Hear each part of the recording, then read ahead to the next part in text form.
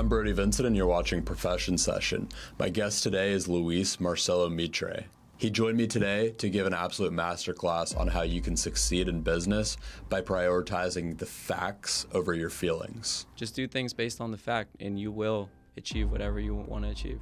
He told me the story of how getting stranded during COVID became an absolutely transformative experience and shaped his career. Just had to adapt, man. I started applying for jobs. At the time, nobody was hiring because it was COVID. So I just took the first job that offered me a position. And we went deep on why he has such a winning mindset and the things behind it. I stopped consuming things that weren't leading me to the places that I want to be. And honestly, I cut off people too that weren't going to lead me to the places that I wanted to be. We discussed sales principles that you can take away for any business and find immediate success. Once you learn how to speak to people on the phone and have that opening line that actually works, you can make a lot of money. As well as the story of how he went from entitled rich kid to humbling himself and finding incredible success on his own. I came to that realization that nobody owes you anything. Your dad might have money, it's not your money. You have to work for it, and you have to acquire the skills necessary to get to the next level. You can't skip steps. Tune in to hear about a moment where the universe showed him a sign that was like a story right out of The Wolf of Wall Street that became the reason he's been able to make 6 figures a year for the last couple of years. The day that I quit, I literally asked the universe, please give me an opportunity where I can make $10,000 in 6 months. The next day, when I'm cleaning out my office,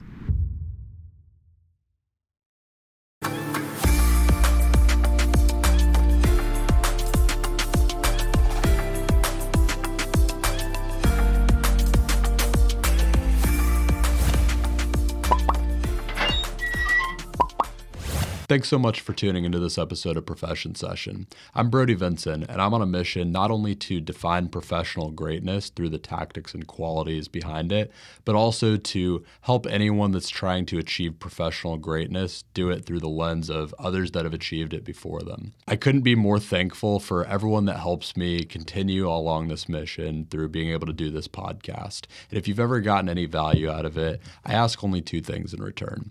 If you could share it in the same way that you found it with someone else that you think could get value, it helps me so much. And if you could also just hit the subscribe button if you haven't yet, it helps me so much in just securing better and better guests for the show to share more impactful knowledge with you in this pursuit that we're both on for professional greatness.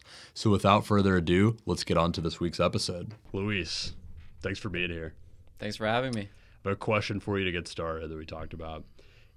If you were to teleport out of here in 2 minutes and you never saw me again, what's the one piece of advice that you need to make sure that I get before you leave? I think I would say, or how I live my life, how I personally think is always doing things based on the fact, not on the feeling. And what I mean by that is whatever goal you set out to do, that's a fact, right? You set out a goal that you wanted X, Y, Z, and some days you're not going to feel like doing the work that's required to get that goal. And that's the feeling, right? Some days you might feel tired. Some days you might not feel motivated, which is a word that gets thrown out a lot.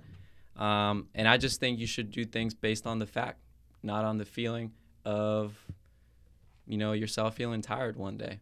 And if you start living your life that way, doing things based on the fact, you'll notice your life start changing. I think that's the number one thing that I always tell people whenever they want to start coming up and, whatever they want to start doing is just do things based on the fact, and you will achieve whatever you want to achieve. How do you keep that top of mind? Because obviously, like anyone, you probably have great days and terrible days, right? Exactly. How do you keep the fact top of mind even when you don't have the feeling? I think it's just an internal dialogue that I always want to win, and I've always had that. I think it comes from my dad because my dad is super competitive. He was always working when I was growing up and always trying to improve, always trying to give us a better life. So I think it comes from that, just wanting to win in everything that I do, whether it's a little, pick up a soccer game or actually, at work. I always try to win because that's just who I am. That's just what I do. I win. You've had that competitive mindset since day one. Tell me a little bit about growing up. Honestly, I grew up middle to high class. I never really had any financial issues growing up. I always, had the new shoes, had the new clothes. I had a nice car in high school, vacations 3-4 times a year. So I never really knew financial struggle growing up. Um, I had a great childhood. I can't really complain much. I grew up in Mexico, actually. I moved to the States when I was 15. Didn't really know any English, actually little to no English. And in Mexico, they teach you to just say, yes, yes, yes, yes. So people would be like, oh, what class are you going to? Yes, yes, yes. So, I mean, that's kind of how, my high school was at the beginning, but then it turned out to be the best thing that ever happened to me because I learned English. I made so many great friends, and it led me to, here. You told me about moving here and knowing no English, and I couldn't believe it because you don't even have the slightest accent now. So you've been able to learn it perfectly, to what I can tell. What were some of the other challenges when you first moved here, aside from just learning the language? What was the adaptation process for you, and where did that take you? I would say I was honestly depressed for a little bit, mad at my parents because I had such a great life in Mexico. I had so many friends. I had a great soccer team that I was playing on. And honestly, I was mad at my parents for making us move to Austin, Texas and start a new life. So that was a big challenge. Another big challenge was I used to get bullied all the time for my accent, all the time. And I used to come home sometimes crying to my mom, like, these people don't like me because of how I speak. And eventually, just like you said, I learned to have no accent because I just had to adapt and not get bullied anymore. Man. So it was kind of just like I'm in this new situation. I've got to figure out how to adjust to this, how to live in it. Yeah. What kind of skills do you think you picked up just as a person with, going through that extreme period of adaptation? Honestly, I don't know. I was young. It was high school, so I don't really remember any like critical or like key things that I learned throughout those tough moments that I didn't know, the language or the different culture or the different, how people perceive things is very differently than in Mexico. So that was something that I had learned, but I had moved a lot throughout my childhood. I was born in Georgia, moved to England when I was 2, and then from England moved to Mexico, and then I've moved all over, so I've always kind of had that just adapt or die, I guess. You just got to survive. So I want to get into your story a little bit more here. We've kind of established like where you came from, like how you got here. You have another really extreme period of adaptation that we're going to get into here that is a pretty crazy story that kind of leads us to what you're doing now. Correct. Tell me a little bit about 2020. Yeah, so my senior year of high school, my dad gets offered a position in Australia, take a job out there, and he gives me the chance to either do my college in the States or go to Australia. I decided to go to Australia. It was the best decision I ever made. Long story short, 2020, I got offered an exchange program with UCF, which is University of Central Florida here in Orlando. Go Knights. Yes, sir. On, baby. So I get there January of 2020, exchange student, right? It was my last semester. I didn't really have any classes left. It was just a bunch of electives. I was taking like a fitness class, a wine drinking class. So I was bullshitting, honestly. That was January to March, and then COVID happened. And I don't know if you know, but Australia had the strictest laws when it came to COVID. They completely closed down their borders. You couldn't even fly into the airports. And even if you flew in, you had to quarantine for 2 weeks at a hotel that you had to pay yourself. So I was stuck here. No friends, no money, no car, no place to live. The dorm was kicking me out. I had 2 weeks to find a place. And just had to adapt, man. I started applying for jobs. At the time, nobody was hiring because it was COVID. Right? So I just took the first job that offered me a position, which was a multi-level marketing company that did door-to-door sales for car windshields. And that was my beginning, man. I don't think I had told you this yet, but so our mutual connection, Zach, that introduced us, we actually had an internship one summer where we did something similar. He told me he did door-to-door. I might have told you, yeah. We did door-to-door sales for hurricane-proof windows, and that's the first experience I had with anything like that. And we were talking about how you had to kind of learn you had to learn to be able to tolerate rejection in the most extreme scenario, just going door to door. I remember that too. I had people threatening to call the cops on me just because I was in their neighborhood. That was an every week scenario. Yeah. Tell me a little bit about that and just that position. I started in April of 2020.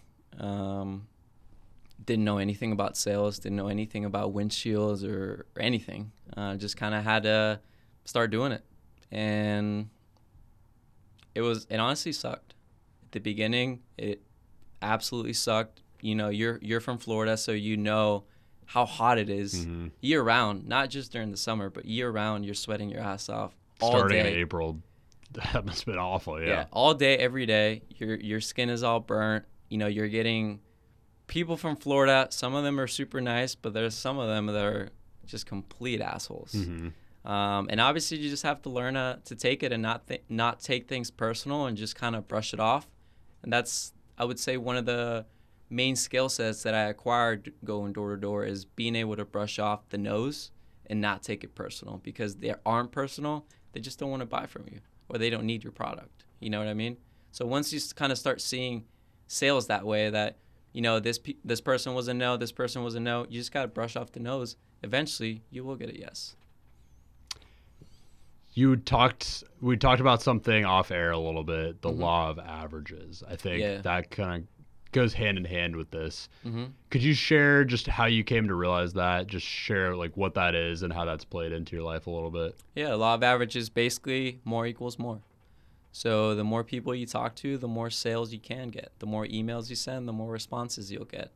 The more girls you talk to at a party, you might pick up, you know, one more extra girl, right? So it's just more equals more. And a great analogy that I always say is, let's say we're doing a three-pointer competition with Steph Curry, right? He gets 5 shots. He's going to score all 5 because he's that good. But you get 10 shots because you suck. You might score 7. You might score 8. You just beat Steph Curry just because you did more. And that's what I always thought. That's what I've always, not thought, but, you know, my dad always used to say hard work beats talent when talent doesn't work hard enough. But when talent works hard, unstoppable. And I think of myself as a talented person, and that's why I work so hard, because I've been given the privilege that I have this talent. Why not work hard and make the best of it? You know what I mean? There's so many things to draw from him, but one person I always think about in this kind of scenario is Kobe Bryant. He was known for not being the most naturally skilled person, even coming into the NBA. He was great, but he wasn't like the top player in the court or anything. But he came in and he would practice 2-3 times a day when everyone else was practicing 1 time a day. He was in there every morning, just putting in way more reps, doing the fundamentals. And if you do that, you kind of reach this point where you've worked so much harder than everyone that you've caught up to them.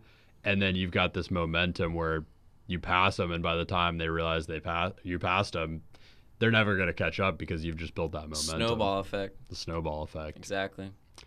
Where have you seen that play into your life, and how has that changed your trajectory? Doing more, working hard. I mean, now, you know, my life has completely changed using that law of averages and just doing more. I'm doing private health insurance sales now, which my story of how I ended up there is just absolutely crazy, because once I got promoted from Orlando to West Palm Beach to run my own office, at the office building itself, I was on the downstairs floor. The health insurance sales where I'm working at now is on the 2nd floor. Long story short, the day that I quit, I literally asked the universe to give me an opportunity where I can make $10,000 in a month in 6 months.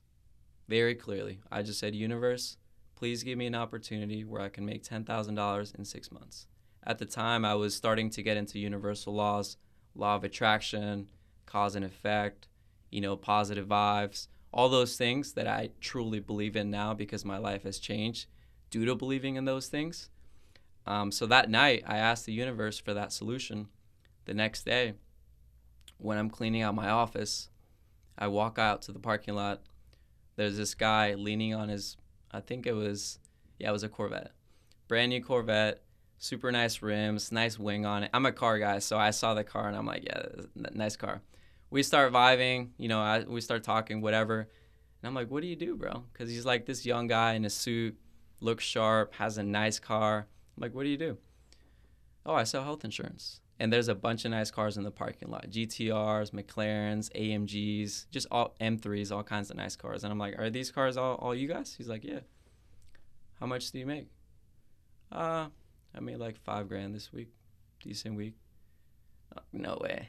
Yeah. No way. Show me. Pulls out his Chase deposit from U.S. Health Advisors. It was like $4,939. Who do I talk to, bro? Send me the contact. I text to the manager. Next day, I come in for an interview, and I start the next day. Not the next day, the next week. That's crazy.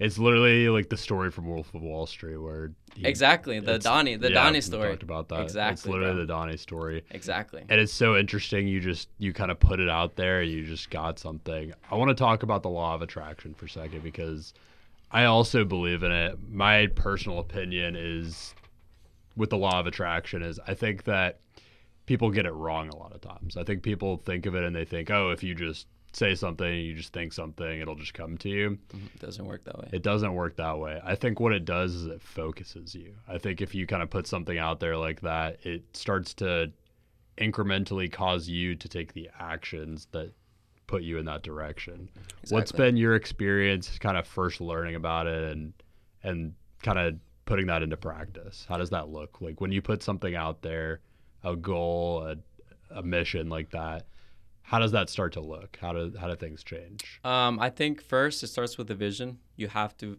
envision what you want and be specific to the T of what you would like your life to look like, what you're wearing, what car you drive, what the interior is, what watch you have. Like if you want those materialistic things, you have to be extremely specific of what you want. And you also have to attach the feeling that you get whenever you get those things. A crazy thing that I learned maybe 2 to 3 months ago is the power of the subconscious mind. And a great exercise for this is if you close your eyes and you think of a big, fat, juicy lemon, right? You cut a lemon, you think of a big, fat, juicy lemon, you stick that lemon in your mouth, feel that juice. It's sour. Right? Your mouth is watering. Yep. But it's not, it's not in this current reality. It's not in your conscious mind. So your subconscious mind just did a bodily action without you even thinking about it, without you being in your current reality, but you were thinking about it in your subconscious mind. Does that make sense? Mm-hmm. So like once I started realizing the actual power of the subconscious mind and what you truly believe in and what you put in your head, your life would start to change. I stopped listening to rap music because all those lyrics and all those things are programmed in your mind to think that certain way. I only listen to positive rap, or I only listen to not music that doesn't even have any words anymore. You know what I mean? Because all those things are programmed in your mind, your subconscious mind, and will essentially determine what your life looks like. What are some of the other that's interesting about not listening to rap? What are some of the other habits you've picked up that are because of that realization? I would say that's the main thing, and also like consuming content that doesn't lead me to my goals. I used to watch all kinds of sports all the time, sports highlights and just vlogs about dumb shit like the Nelk Boys. I used to watch the Nelk Boys all the time, which is cool. They're funny. They've made a big brand of a big name of themselves, but it wasn't really providing any value to me to where I want to be. And it's also programming your mind into the way that they think, which isn't going to lead me to where I want to be. So I would say I stopped consuming things that weren't leading me to the places that I want to be, And honestly, I cut off people too that weren't going to lead me to the places that I wanted to be. I only surround myself with people that have that same mindset as me. I have very few friends. I probably can count them with one hand, because I don't really associate myself with people that aren't positive. Because when you associate yourself with people that are constantly nagging you or constantly putting you down, that's taking energy from you. And when they're taking energy from you, that's only putting you down, not putting you up. How do you identify the wrong people? Very quickly. The moment you start complaining to me, honestly, I cut you off. I stop you. Like, I don't need to hear that. Why are you telling me this? How can I help? Like, what you're telling me, whatever you're telling me, how can I provide some value to that? And if I can't, don't even tell me. I don't care. You know what I mean? And it might sound like a dick, or it might sound mean, but sometimes you have to be selfish. Sometimes you have to think for yourself and stop giving your energy to other people, because that's wasted energy. I think it all comes down to your focus, right? Like you've got this incredible focus that I've been able to see exhibited from like the things that you're saying. Do you think that's something that you always had with that winning mindset? I mean, winning, yes, but focus, no. I see and I've seen young guys killing it. I've seen young millionaires, and in my head, it's like, if these guys are doing it, I can do that shit too. So once I started developing that mindset that anything is possible, if you simply just put the vision plus the action, you will get the result. You will have a lot of roadblocks, and whenever you get those bad things, quote unquote bad things that happen to you, you're just getting tested by the universe. The universe is testing you to see if you actually want it, or if you were just, I want it, but I just want it to come easy. When those tough moments happen and you pull through, it's like, okay, he actually wanted it. Let's give it to him now. That's how I think. Tell me about your toughest moment ever and how you overcame it. Toughest moment. I would be like a rock bottom. It could be like the biggest hurdle that got thrown in your way, a moment of existential crisis. I don't think I've had that moment yet. But I would say whenever I became an owner and started running my own, door-to-door, I guess, company, it wasn't really something that I wanted to do. Really, the only reason why I accepted that position and accepted me getting promoted was because a year ago I had told myself that I was going to be an owner. And when I saw all the guys that were currently owners, honestly, I thought of them not really like anything special. I always said, these guys aren't shit, honestly. And I could be doing this. I could be an owner of this door-to-door sales, whatever.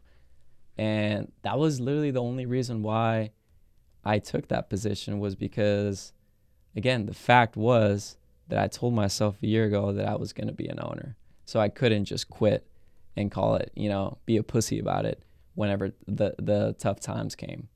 So I would say my rock bottom was maybe 2 to 3 months into the business, realizing that it wasn't something that I truly wanted to do, and I was miserable.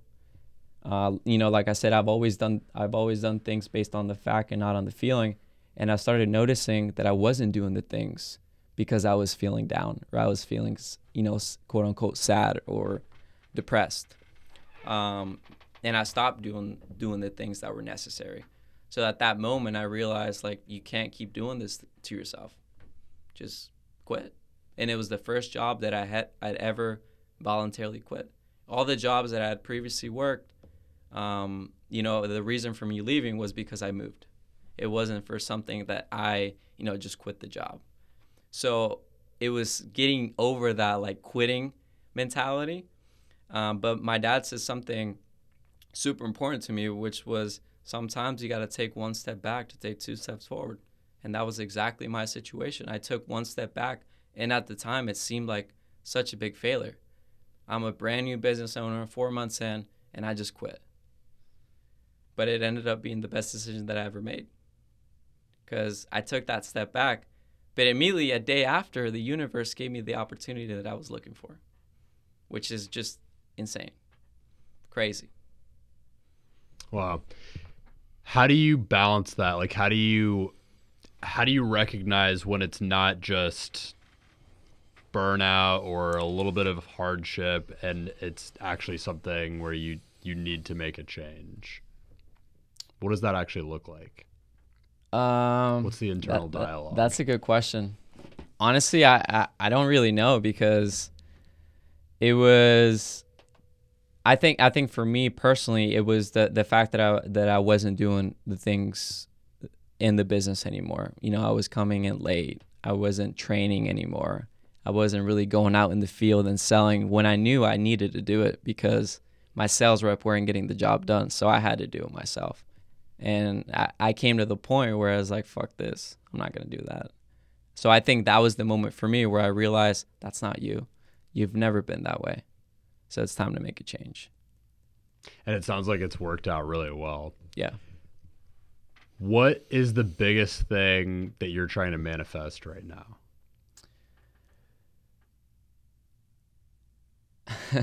A lot of things. I would say I want to be a millionaire before I'm 30. Liquid cash millionaire. Not assets, but having liquid, over $1 million in my liquid assets, for sure. Why is that important to you, that number specifically? Because I don't think anyone in my family is a millionaire. I want to be that first millionaire. I want to show that, if you truly believe and if you truly work, you are capable.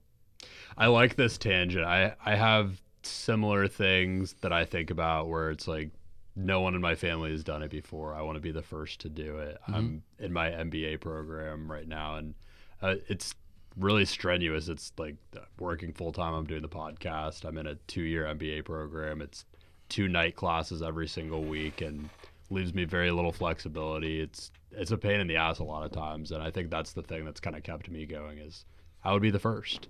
Exactly. I think there's a lot of power in that kind of driving force, is like just taking it a step further, like taking your family legacy further than it's gone before you. Mm-hmm. Absolutely. It's obviously there's people that, are millionaires at our age, right? And what I said before is, if they're doing it, that means you can do it too. The only variable is time.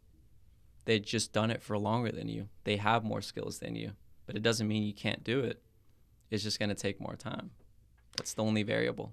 How do you come to grips with that and curate the patience that it takes to be able to? It's hard. It's hard because, they always say enjoy the process, but sometimes enjoying the process fucking sucks. Especially on tough weeks that, you don't make any money or you don't make any sales. It's like, damn, this sucks. But then you have a great week and you're on top of the world. So it's just finding a balance of like, am I moving forward today? Am I doing what's necessary to hit my goals today? And if you are, that's the only thing you can control, because you can't really control outside factors. You can only control, yourself. I want to talk about management a little bit too. Obviously, you've moved into a little bit different position recently, but you had the experience managing the team before of about 12 people, you said, at the peak. Yeah. What are the biggest things that you learned about people, having had to manage a lot of them at once? That everyone's different.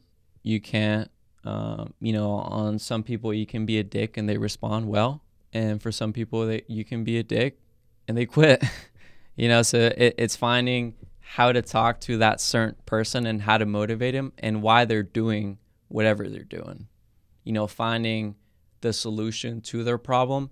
And I would also say, and I didn't used to do this, but my current manager right now, which I want to give a shout out to, Mr. Silverman, he gives and gives and gives and gives and never expects anything in return. And I think he's the number one, we call it FTA. He's the number one manager in the company. $1 billion company, he's the number one. Wow. And there's a reason why. He just gives and invests in his people always. And it's something that I have learned from him that, it just works. You have to invest in your people. And if you don't, they're not going to invest in you. And by investing, it's not necessarily giving them money, but investing time, giving them a gift card if they hit their goals, like, buying them some shoes if they did something well, or like little shit like that adds up, and they will start, I guess, investing more into you because you're investing into them. Give and you shall receive.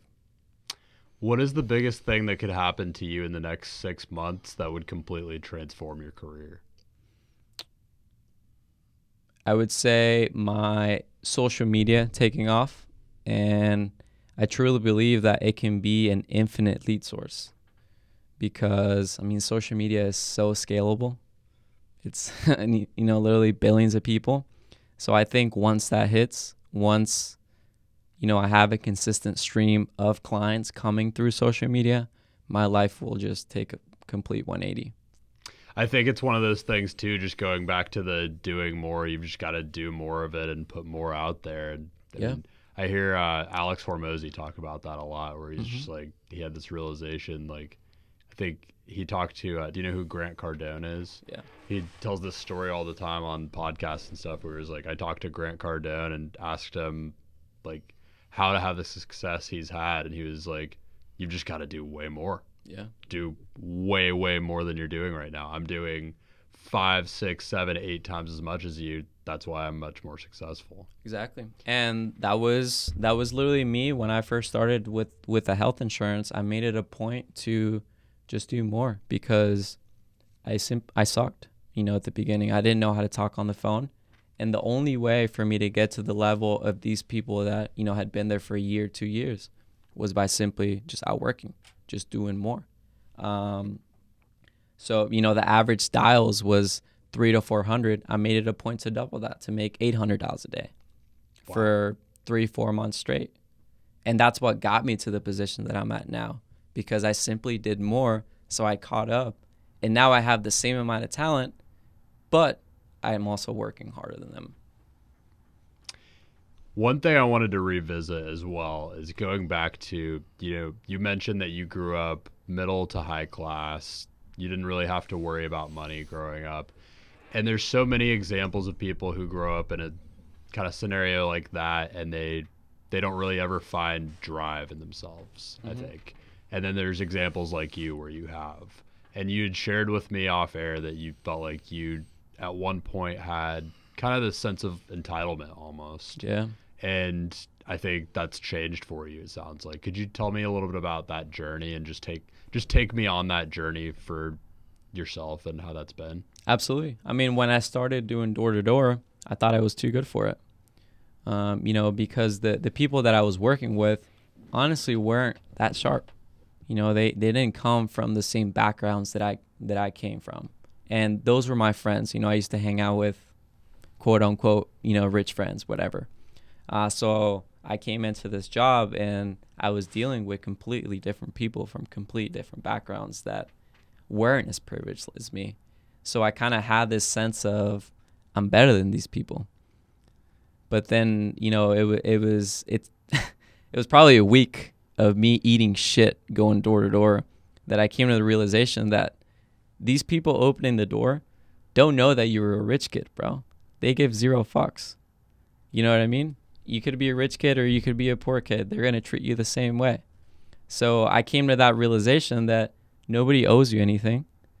Your dad might have money. It's not your money. You know what I mean? So it was just having that realization of nobody owes you anything. You have to work for it, and you have to acquire the skills necessary to get to the next level. You can't skip steps. What's step number 1 if you're trying to get to that point? What's the first skill to acquire? Learning how to take rejection. Because it's for everything. If you're trying to grow a social media channel or Instagram, whatever, and you post 3 times a day, nobody's liking your shit, nobody's commenting on your shit, that's rejection. People are rejecting your content. And it applies for anything. You know, if you don't know how to take rejection and you take it in a personal way, you'll never get anywhere.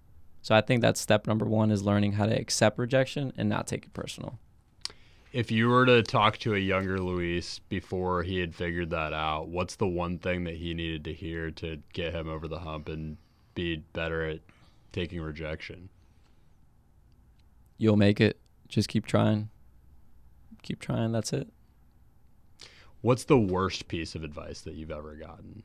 Maybe that thing that you mentioned earlier about the law of attraction, that you can just think of things and they magically appear into your life. Because it doesn't work that way. I wish it did. You know, it's you visualizing, you having that exact vision of what you want. But the most important thing is action. And the second most important thing is having faith that it's going to happen. If you don't believe that it's going to happen, it is never going to happen. And a great saying that I forgot who said this, but I repeat it in my head maybe 50 times a day is starve your fear, feed your faith. Starve your fear, feed your faith. I haven't heard that before. Mm-hmm. I like that a lot. Starve your fear, feed your faith. Because if you feed into your fear, it's going to happen. Whatever your fear, and you keep thinking about it, it's going to happen. Whenever I have fearful thoughts, I click. You can't think that way. Think of the opposite. And also, with the law of attraction, if you say, I don't want XYZ, don't do it that way. What do you want? When you catch yourself saying, I don't want shitty clients. I don't want to have no money in my bank account. Well, what do you want? I want financial abundance. I want great clients. I want a fit body. Think of what you do want, not think of what you don't. It puts your focus on those things, and then the steps to getting those become more clear. Exactly. On your journey so far, what have been the hurdles that you think kind of that people come across in any industry that, like, if you gave someone the shortcuts to the overcoming those hurdles, they could overcome? What do you mean? So what are the parallels that you think kind of happen in any industry when people are starting out in the first 3 years of their career that you think if you knew like a couple things, you could just overcome those and get where you're going way more quickly?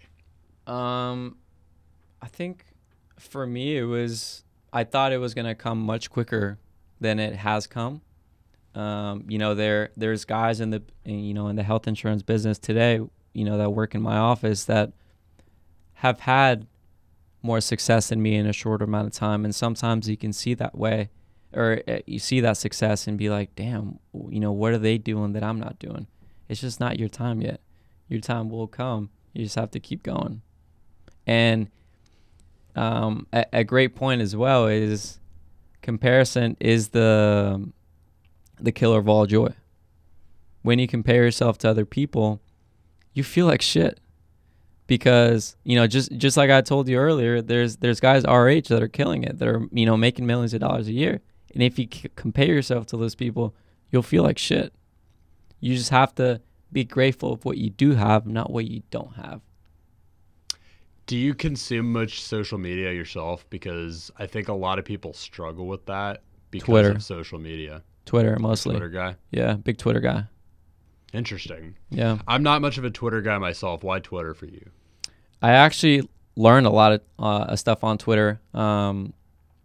Sales. I follow a lot of sales guys on Twitter, a lot of crypto news, stock market news. Honestly, that's where I learn about news, is on Twitter, is mostly the content that I consume. And I stopped those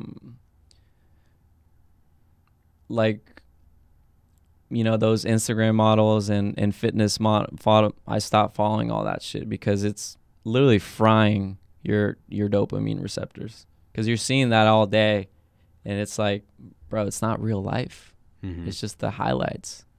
And I feel like Twitter is a little bit more personal in the terms that you can learn a lot more things on Twitter. and actually useful stuff. So that's the content that I try to consume. Do you like Threads? No. Have you gotten into it much? No. What's the biggest difference that you've seen that kept you off of it compared to Twitter? I haven't even downloaded it, honestly. You haven't? No. Interesting. I seen a lot of memes though. Yeah, there's a lot of memes about it. I tried it out early on, like the first couple weeks, because I always felt like I kind of missed the boat with Twitter. I just, for some reason, it didn't stick with me. And I might give it another try after this podcast, honestly. Sure. But I tried out Threads, and I don't know. It's just like it wasn't hitting. It didn't catch me the same way. But I think it's my own attention span. I think if more people kind of train their attention spans to allow for that more of that reading and that actual like good knowledge consumption, I think that's where it needs to head. Yeah. What are the biggest books or sources of information, content creators, influences that have really shaped you along this journey? I would say one book that changed the way I thought was, I think it's called Law of Attraction, honestly. That's the name of the book. And it completely changed my mindset, completely changed the way I view things. That's a good one. Obviously, Rich Dad, Poor Dad completely changes the way you see finances. And you see it a lot, especially, at the office that I'm at here in health insurance. There's some guys that, make a lot of money their first year, $200,000, and they've never made that kind of money before and just blow it. And 2 years in, they're $30K in debt with a nice car, though. So it's like reading those books and having that, I guess, knowledge of what can happen and what you should do if you're trying to get to the next step, I think is super important, because yes, you can make money, but can you keep it? Can you multiply it? That's much harder. I know one of the big ideas in that, right? I actually, funny enough, I've never read it. I need to read that whole book, but I know one of the big ideas in it is about like appreciating assets versus depreciating assets, right? Mm-hmm. One thing I've been thinking about a lot recently is thinking about yourself as a appreciating asset versus a depreciating asset. Yeah. I think having that focus kind of puts you, it draws you in the direction of like bringing skills to yourself, finding more knowledge, taking care of yourself, and just kind of multiplying what you're able to do as a person. I think that's an important note I wanted to talk about. I just kind of thought of that the other day.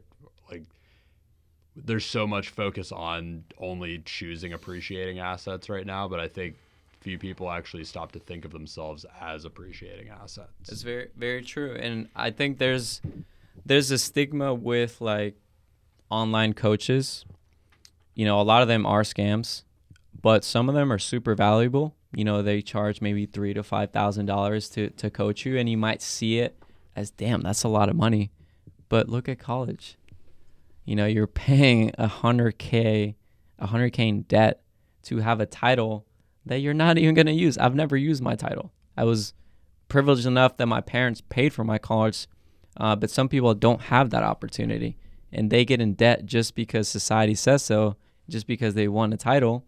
And honestly, if you're not doing, like an MBA or doctor or lawyer or something like that, and you're getting like a liberal arts degree, and then you get into sales, you're never going to use that degree.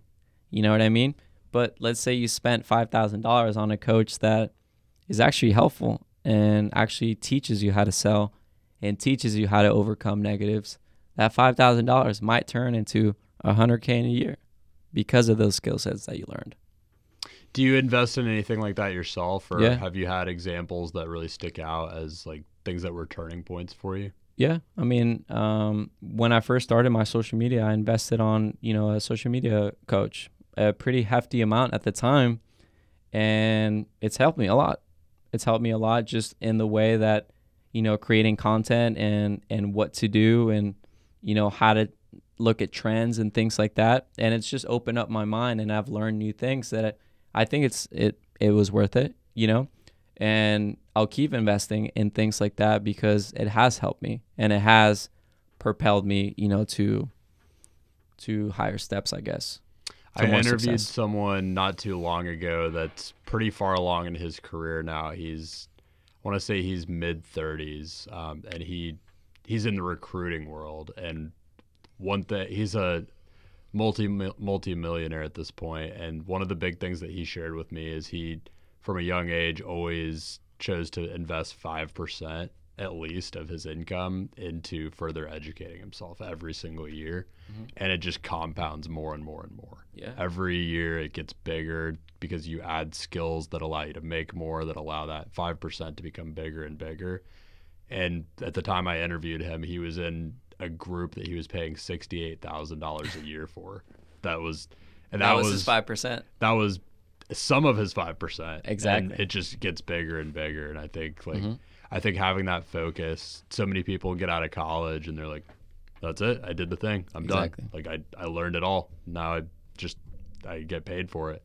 And I think having that mindset of just continuing to educate yourself is important. For sure. You have to. What is the biggest gap that you see in yourself right now that you need to educate yourself on? I would say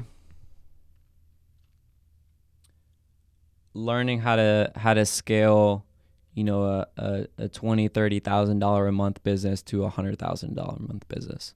I think that's the biggest hurdle that I have to get through, because there's levels. Once you make that $10,000 a month, you realize that that's not much, right? And then you want to get to that 20, and once you get to that 20, you want to get to that 50, and from 50 to 100, obviously, that's a big step. There's a lot of skills that need to be acquired to get to that step. So I think it's that big hump of going from, a 20 to 30K a month business to 100K a month business. What does that look like day to day, running a business like that? Grind. I mean, I work from 8 to 1:30ish. I go work out, come back to the office at 3, and then I stay from 3 to 10:30. That's Monday through Thursday. On Friday, I usually do the same thing, but I leave maybe around 9:30.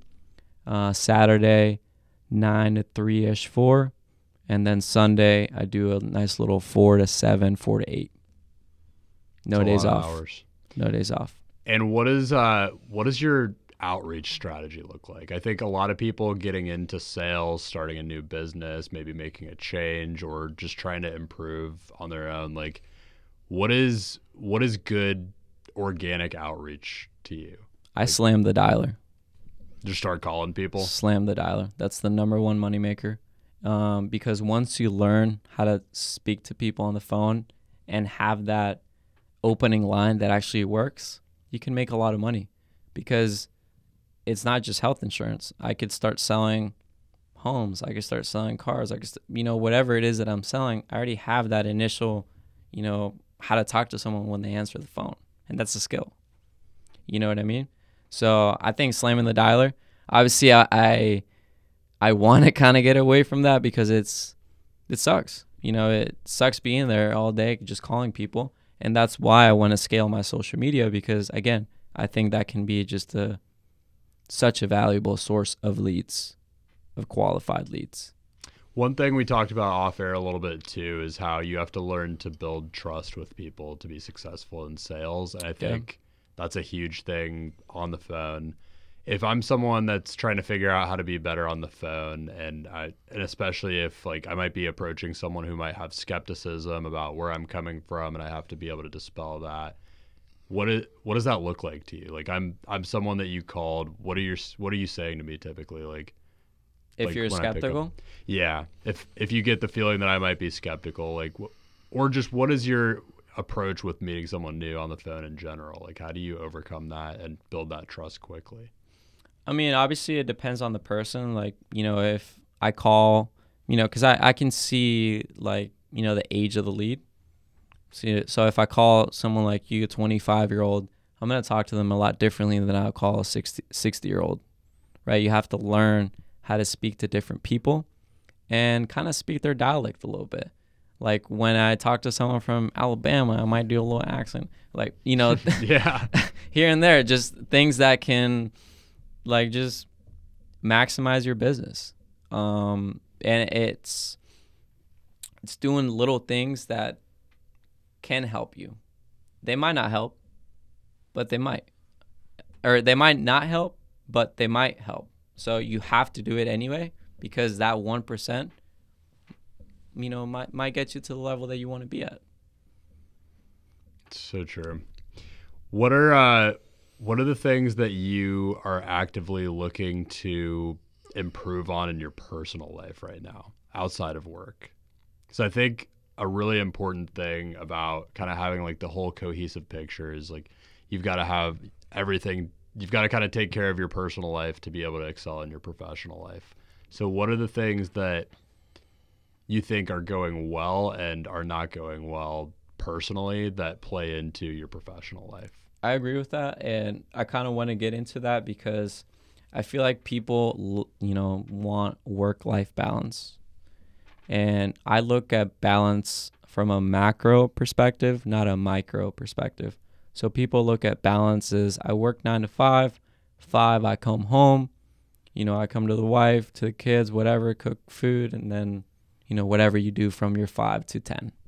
And that's balance, right? How I look at balance is from 21 to however old, 28, however long it takes me to reach that financial status that I want to reach, I'm going to work. That's literally all I'm going to do. And once I reach that goal, then I can have all the balance that I want. So it's look like balance from, all your life kind of perspective, instead of looking at it from a day-to-day. Obviously, I still take care of myself. I go to the gym every day. I try to take my girl out on dates on the weekend.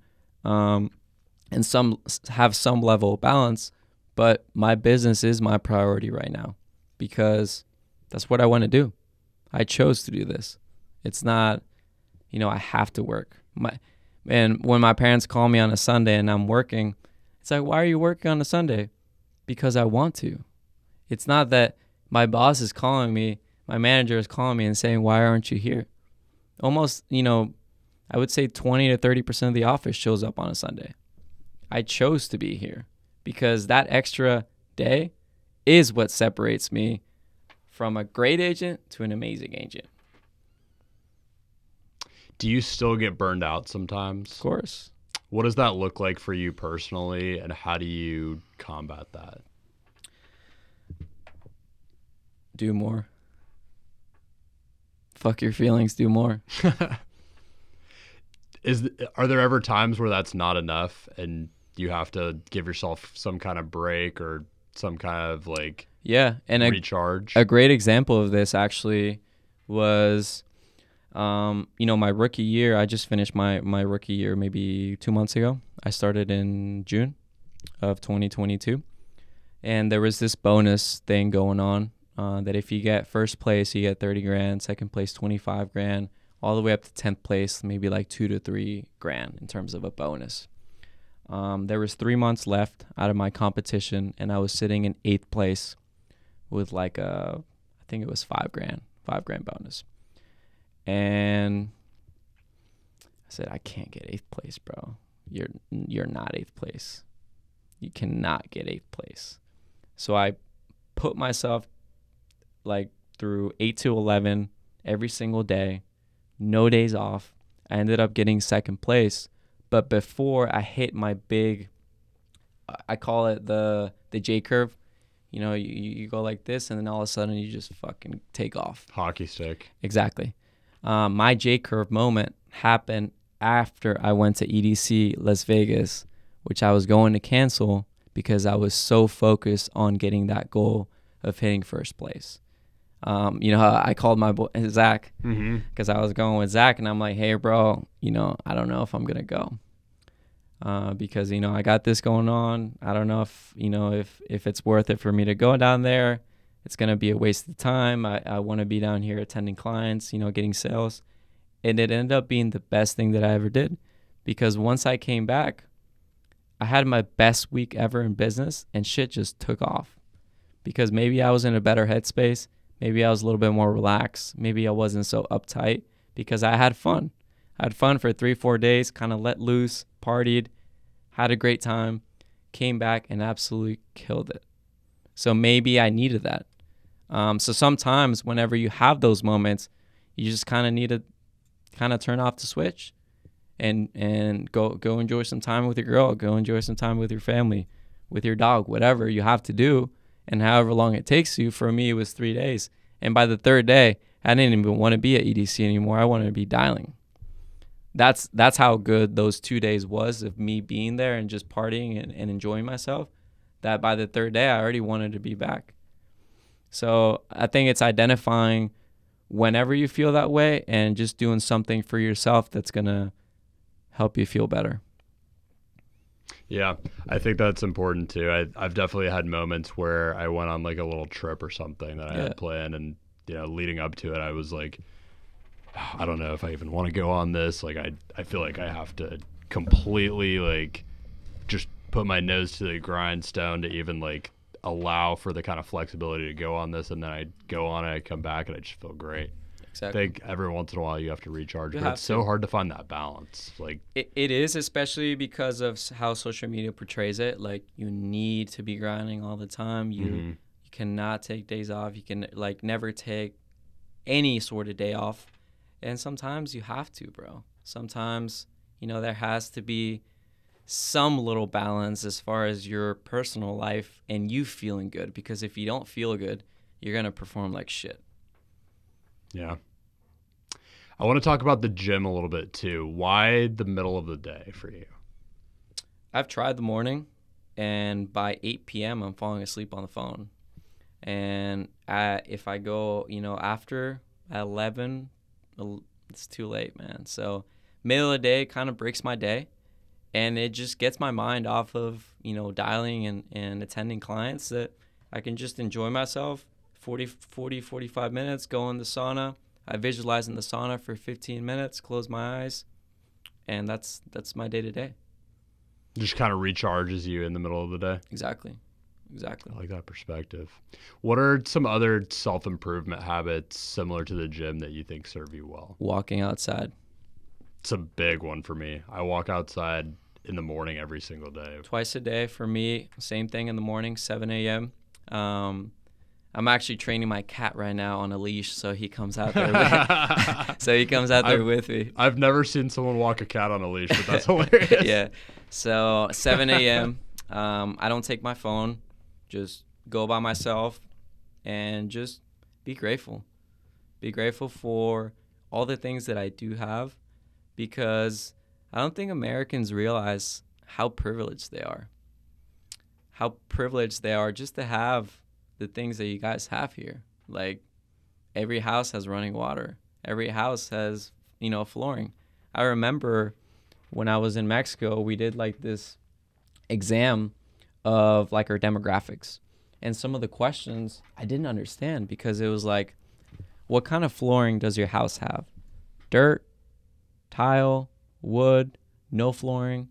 What kind of roof? No roof, laminate roof, whatever other kind of roofs there are. Do you have running water? Do you have a bathroom? Like it was questions like that I was like, damn, people really live like that. Mm-hmm. And we don't see it that way. People that have never been in a third world country don't fucking get it. And they complain about first world problems. When I got here, I remember one of my teachers said I had ADHD. It's like, what is ADHD? I don't know what that is. That's a first world thing. In Mexico, they just fucking spank you and say, pay attention. You know what I mean? Like things like that in first world countries, they exist and they're prevalent. They don't really exist in third world countries, because you don't think about that. You think about other shit that's a lot more important. Do you think that people will always find a way to have problems? Always.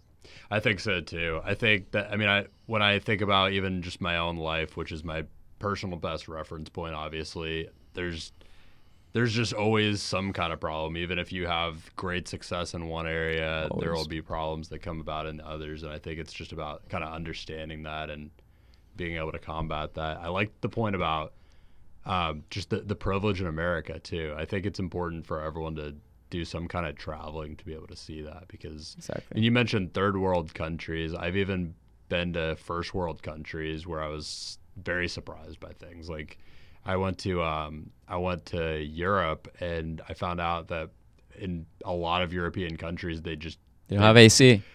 Or they don't have a dryer. They hang their clothes still. They've got to do that like the old fashioned way. Like there's so many little things that we have here that we take for granted that just like you can use as a tool to create and fuel for yourself. Exactly. Like people don't realize how privileged they are just to be born here, bro. You know, you have so many things in this country that it's unlimited resources, where other countries it's not like that. Yeah. What are some of the resources that you've been able to tap into recently that you think could help someone that's maybe watching or listening to this? Like little like resources that help you just throughout your week, throughout your month, that maybe technology that you've found, AI stuff. What are some things that you're taking advantage of that you think could help anyone? I don't know about anyone, but as far as my sales process, I have a lot of, we call it dripping, which is like texting platforms that just automatically text people for me, you know, every day. And it's while I'm dialing, I have people, you know, that are getting texted on that are, you know, respond. And I'm not doing any work. The AI is doing that kind of work for me. So I'm pretty much 3Xing, you know, what I'm doing, because I'm dialing. I have a software that texts people. I have a software that emails people. So it's like, you know, I'm doing multiple things at once, but I'm actually only doing one thing. I've got one I've got to show you for LinkedIn that I've been trying out recently. That's freaking awesome. Like it's a drip campaign like that. I'll show you mine. You'll like them. For LinkedIn? Yeah, let's do a little AI trade-off after this. Yeah, the one I use for LinkedIn it's Dripify. I'll probably do a video on it soon, actually, because it's been crazy. It's like the response rate and reply rate and like the message, like the amount of messages I get back is nuts. But just like as far as like a conversion rate perspective, but I think technology like that is amazing right now. You mentioned doing like 800 dials a day. You hit like a certain threshold where, I mean, if you're working all day, you could do that, but you hit a certain threshold where you're simply just like limited. You can only work so much output that you can give. Exactly. And finding unique, creative ways to do that through AI, I think, is the move right now. For sure. And that's why I think that decision of me leaving door to door was so clear. It was because it wasn't really scalable, bro. You know, the top guy had been there 16, 17 years and was making maybe $500,000 a year. And I asked myself, is that what you want to make? Is that who you want to be? And the answer was very clear. No. So why are you having these people as your mentors? So choose your mentors wisely, and they will lead you to, you know, the right path if you choose them wisely. Now my mentors are making insane amounts of money. Then I'm like, God damn, I need to get there. You know what I mean? But I'm surrounding myself with those people. And honestly, those people just want to help. Like, you know, I'm pretty big into gym stuff, fitness stuff. I actually did a competition where I coached myself and won the competition. So I'm big into fitness stuff. And when people come up in the gym and ask me for advice and, you know, how do you do this? How do you do that? I always love, you know, giving advice to people and helping them out. And I feel like people have the wrong, I guess, they have a misconception of, you know, how successful people are. And they're the same as you. They just had success in their life in whatever area you're looking for. And they actually want to help people come up and have that same success. Like all the guys that I hang out with, they want me to win. And I want them to win. And when you hate on people winning, you're basically telling the universe you hate winning. I like that. I like that point about choosing your mentors carefully too. Another thing I was thinking about recently is because I've had a couple jobs that I've looked back on and for a little bit kind of like wondered if I should have stayed longer, wondered if I quit at the wrong time, if I was just giving up. And I realized I don't have any regrets about those because there's been so many opportunities that I had where I was like you said, I looked at the person at the top and I was like, I don't want to be that person. Exactly. I don't want that life. Exactly. Why am I here if that's what getting to the top feels like? And so I think it's such an important point to find an area to be in, like an avenue to be in where the top is what you want. Like the people at the top have the kind of life that you want to have and have reached the kind of thing that you want to reach. Exactly, because that's why I'm here. That's what I want out of this. I want to have the type of life that the people doing this the best possible way and for a living can have and can do. Exactly, because it is possible. And once you start seeing it that way, that, you know, there's so many possibilities out there, and you just have to find whatever you like doing or whatever you want to be doing, and just go all out, go all in, burn the boats, baby. Mm-hmm. I love that. Burn the boats. I mean, I've got a couple questions that I like to ask towards the end of any interview, and I didn't tell you about them before because I like to just get the most candid answers possible. So take the time that you need to think about them. But the first one is, if you could travel back in time and just talk to a younger version of Louise, having the knowledge and the wisdom that you have now, what are a couple things that you would tell him to do differently that you think would make all the difference, that would help shortcut his success? Invest in crypto. That's a big one. Oh my God. If I could tell my middle school self, just buy some Bitcoin and you'll be set for life. Facts. But honestly, like investing in myself, because when I was in college, I was working at a Mexican restaurant. I was a cook, flipping chicken and cooking rice and doing all those things. And all the money was for myself. And I actually got paid really well. It was like $30 an hour for cooking chicken. And I was making maybe like $800 to $1,000 a week. I didn't have any bills because I lived with my parents. And all I did with that money was buy shoes and buy clothes. And I mean, I traveled, which was, I don't regret that one bit. But all those material things that I got, I mean, it's like, I don't even have those shoes anymore. Mm-hmm. You know what I mean? So I would tell myself to invest more in myself, whether it's, investing in skill sets or in the stock market, or, just being smart with whenever you have some level of cash flow, be smart with that cash flow, because cash flow is always up and down. It is never just up. So you have to be careful sometimes. Agreed. I love that. Other question I have for you, because the show is called Profession Session, the goal here is to just figure out really at its simplest form what it takes to be professional at whatever you're doing. What does it mean to you personally to be a professional, or to be professional? To be a professional. I don't know. I actually get told all the time that I sound super professional on the phone. Maybe it's just the way that I portray myself on the phone and talk to people. But I talk to people in a very respectful manner. Always sir, always ma'am.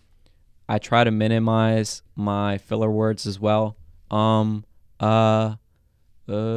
Like things like that make you sound like shit on the phone. So I think it's just minimizing all those things and just becoming a better version of yourself. But I don't really know. Just kind of looking to improve in all areas, it sounds like. Yeah, I would say. What does it mean to you to be a professional at your craft? It's maybe a better way of asking that. Professional at my craft. I think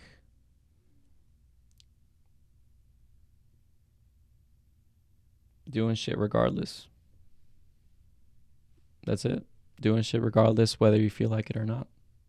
One thing I wanted to ask you about too that we forgot to touch on, as far as little kind of tips, tricks, habits, tell me about the SAD method, SAD method. Oh, SAD, yeah, that's actually one that I learned at the door-to-door, which pretty much stands for speak, act, dress like the person that you want to become. Speaking, obviously, if you're trying to get to a high level, you cannot get to an extremely high level by yourself. You need people with you. You need a team. And if you can't lead a team effectively, you'll not get there. It How do you lead a team? By communicating. So you have to learn how to communicate effectively and how to learn to talk to people in different ways. Just like I was saying earlier, you can be a dick to someone and they might respond extremely well, but you can be a dick to a different person and they're going to quit on you. So it's learning how to adapt to different people and how to communicate effectively. The second thing is just acting. Actions speak louder than words. The only way to lead is by example. So if you're telling someone to do something a certain way and you're not doing it, they will never do it. The only way to teach someone how to do something is by you doing it and showing them how to do it. And then just throwing them out to the wolves, I think. That's how I learn, and I think that's the best way to learn. Just figure it the fuck out. So act like the person that you want to become. And then dressing. I think if you look like a bum, you'll feel like a bum. Obviously, there's scenarios where there's billionaires that dress like bums, but they're billionaires, bro. That doesn't apply to you. I think you can leverage your appearance for people to think of you in a certain way. Because whenever you meet someone new, you have 1,000 first impressions when you see them. What they're wearing, what kind of watch they have on, if their shoes are all fucking dirty, if their teeth are clean, if their hair is, if they got a nice haircut, their beard is trimmed. Like, there's different things that you can do to leverage yourself to make you appear of higher status. And if you appear of higher status, you might get more opportunities. You might meet someone that says, hey, nice watch. Oh, yeah, and have a nice little conversation. And now you meet someone that's also a millionaire, and they can teach you skills that will lead you to that.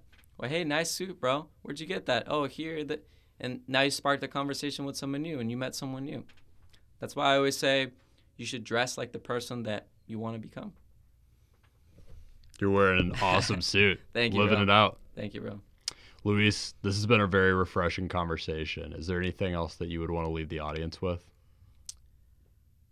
I think, yes, if you have that desire to make it and have that, internal dialogue that you want to be successful, you will be, as long as you keep making progress every day. And again, I told myself ever since I was young that I was going to make it. I don't know what I was going to make it in. I wanted to be a professional soccer player growing up. That didn't happen. But I always knew I was going to make it. And if you have that mentality that you're going to make it in whatever it is that you do, you will make it. You'll win. But you have to think that way, and you have to believe it. You have to truly believe it. I have videos of myself when I first started doing health insurance of me saying that I was going to be number one in the office, going to be number one in the company. I'm not number one in the company yet, but I've been number one in the office previously. And when I first started, if I would have said that, people might have laughed at me. Like, bro, you just started, shut the fuck up. But I truly believe that I could be number one. And if you truly believe that you can be the best, that you can win, you will win. Your time will come. You just have to keep going. For someone struggling with that confidence and needing to find it, what would you tell them to unlock that? Discipline in yourself. And I would say something that helped me is something that I got. I don't know if you know Andy Frisello, MF CEO. Did you do the 75 hard? I haven't done that yet, but I do the 5 critical tasks a day, which is just 5 things that you have to get done. And when you do them, you win the day. And it can be as simple as reading 10 pages, working out, visualizing 15 minutes. This was my first 5 when I started. It was doing my bed every single morning. Now it's a habit. I just do my bed. So once it becomes a habit, you change it for something else. So I started with doing my bed, reading 10 pages, visualizing, taking a walk in the morning, and I think it was like follow up with 5 people or something like that. Follow up with 10 emails or something. And once those 5 things were done, I won the day. And once you start winning days, you start winning weeks. Once you start winning weeks, you start winning months. And all of a sudden, that's all you do. You just fucking win. So I think just having a discipline with yourself to do the things regardless will make you feel better about yourself. Because, and I still think about this moment every time every time I feel like I don't want to do something, when I was doing that competition, that fitness competition, it's torture, bro. I mean, you're starving yourself, you're doing cardio, you're working out, you feel like shit all the time. But I would do those if I did 45 minutes of cardio, I would do 47 minutes. And I would feel a big sense of pride of me like thinking, no other motherfucker is doing these extra 2 minutes. No one is doing this, bro. And once you get that sense of pride, all of a sudden, you're just that much better than the other people because you just simply outwork them. But you also have this sense of pride of yourself that it's like, I do deserve this because I just outworked you. Love that. How can people find you? They can find me on social media, The Health Guy, Luis, The Health Guy, TikTok, Instagram, Twitter. I'm on there. Awesome. Thank you so much for coming on. This has been Thank you for having me, bro. Absolutely, bro. That's a podcast.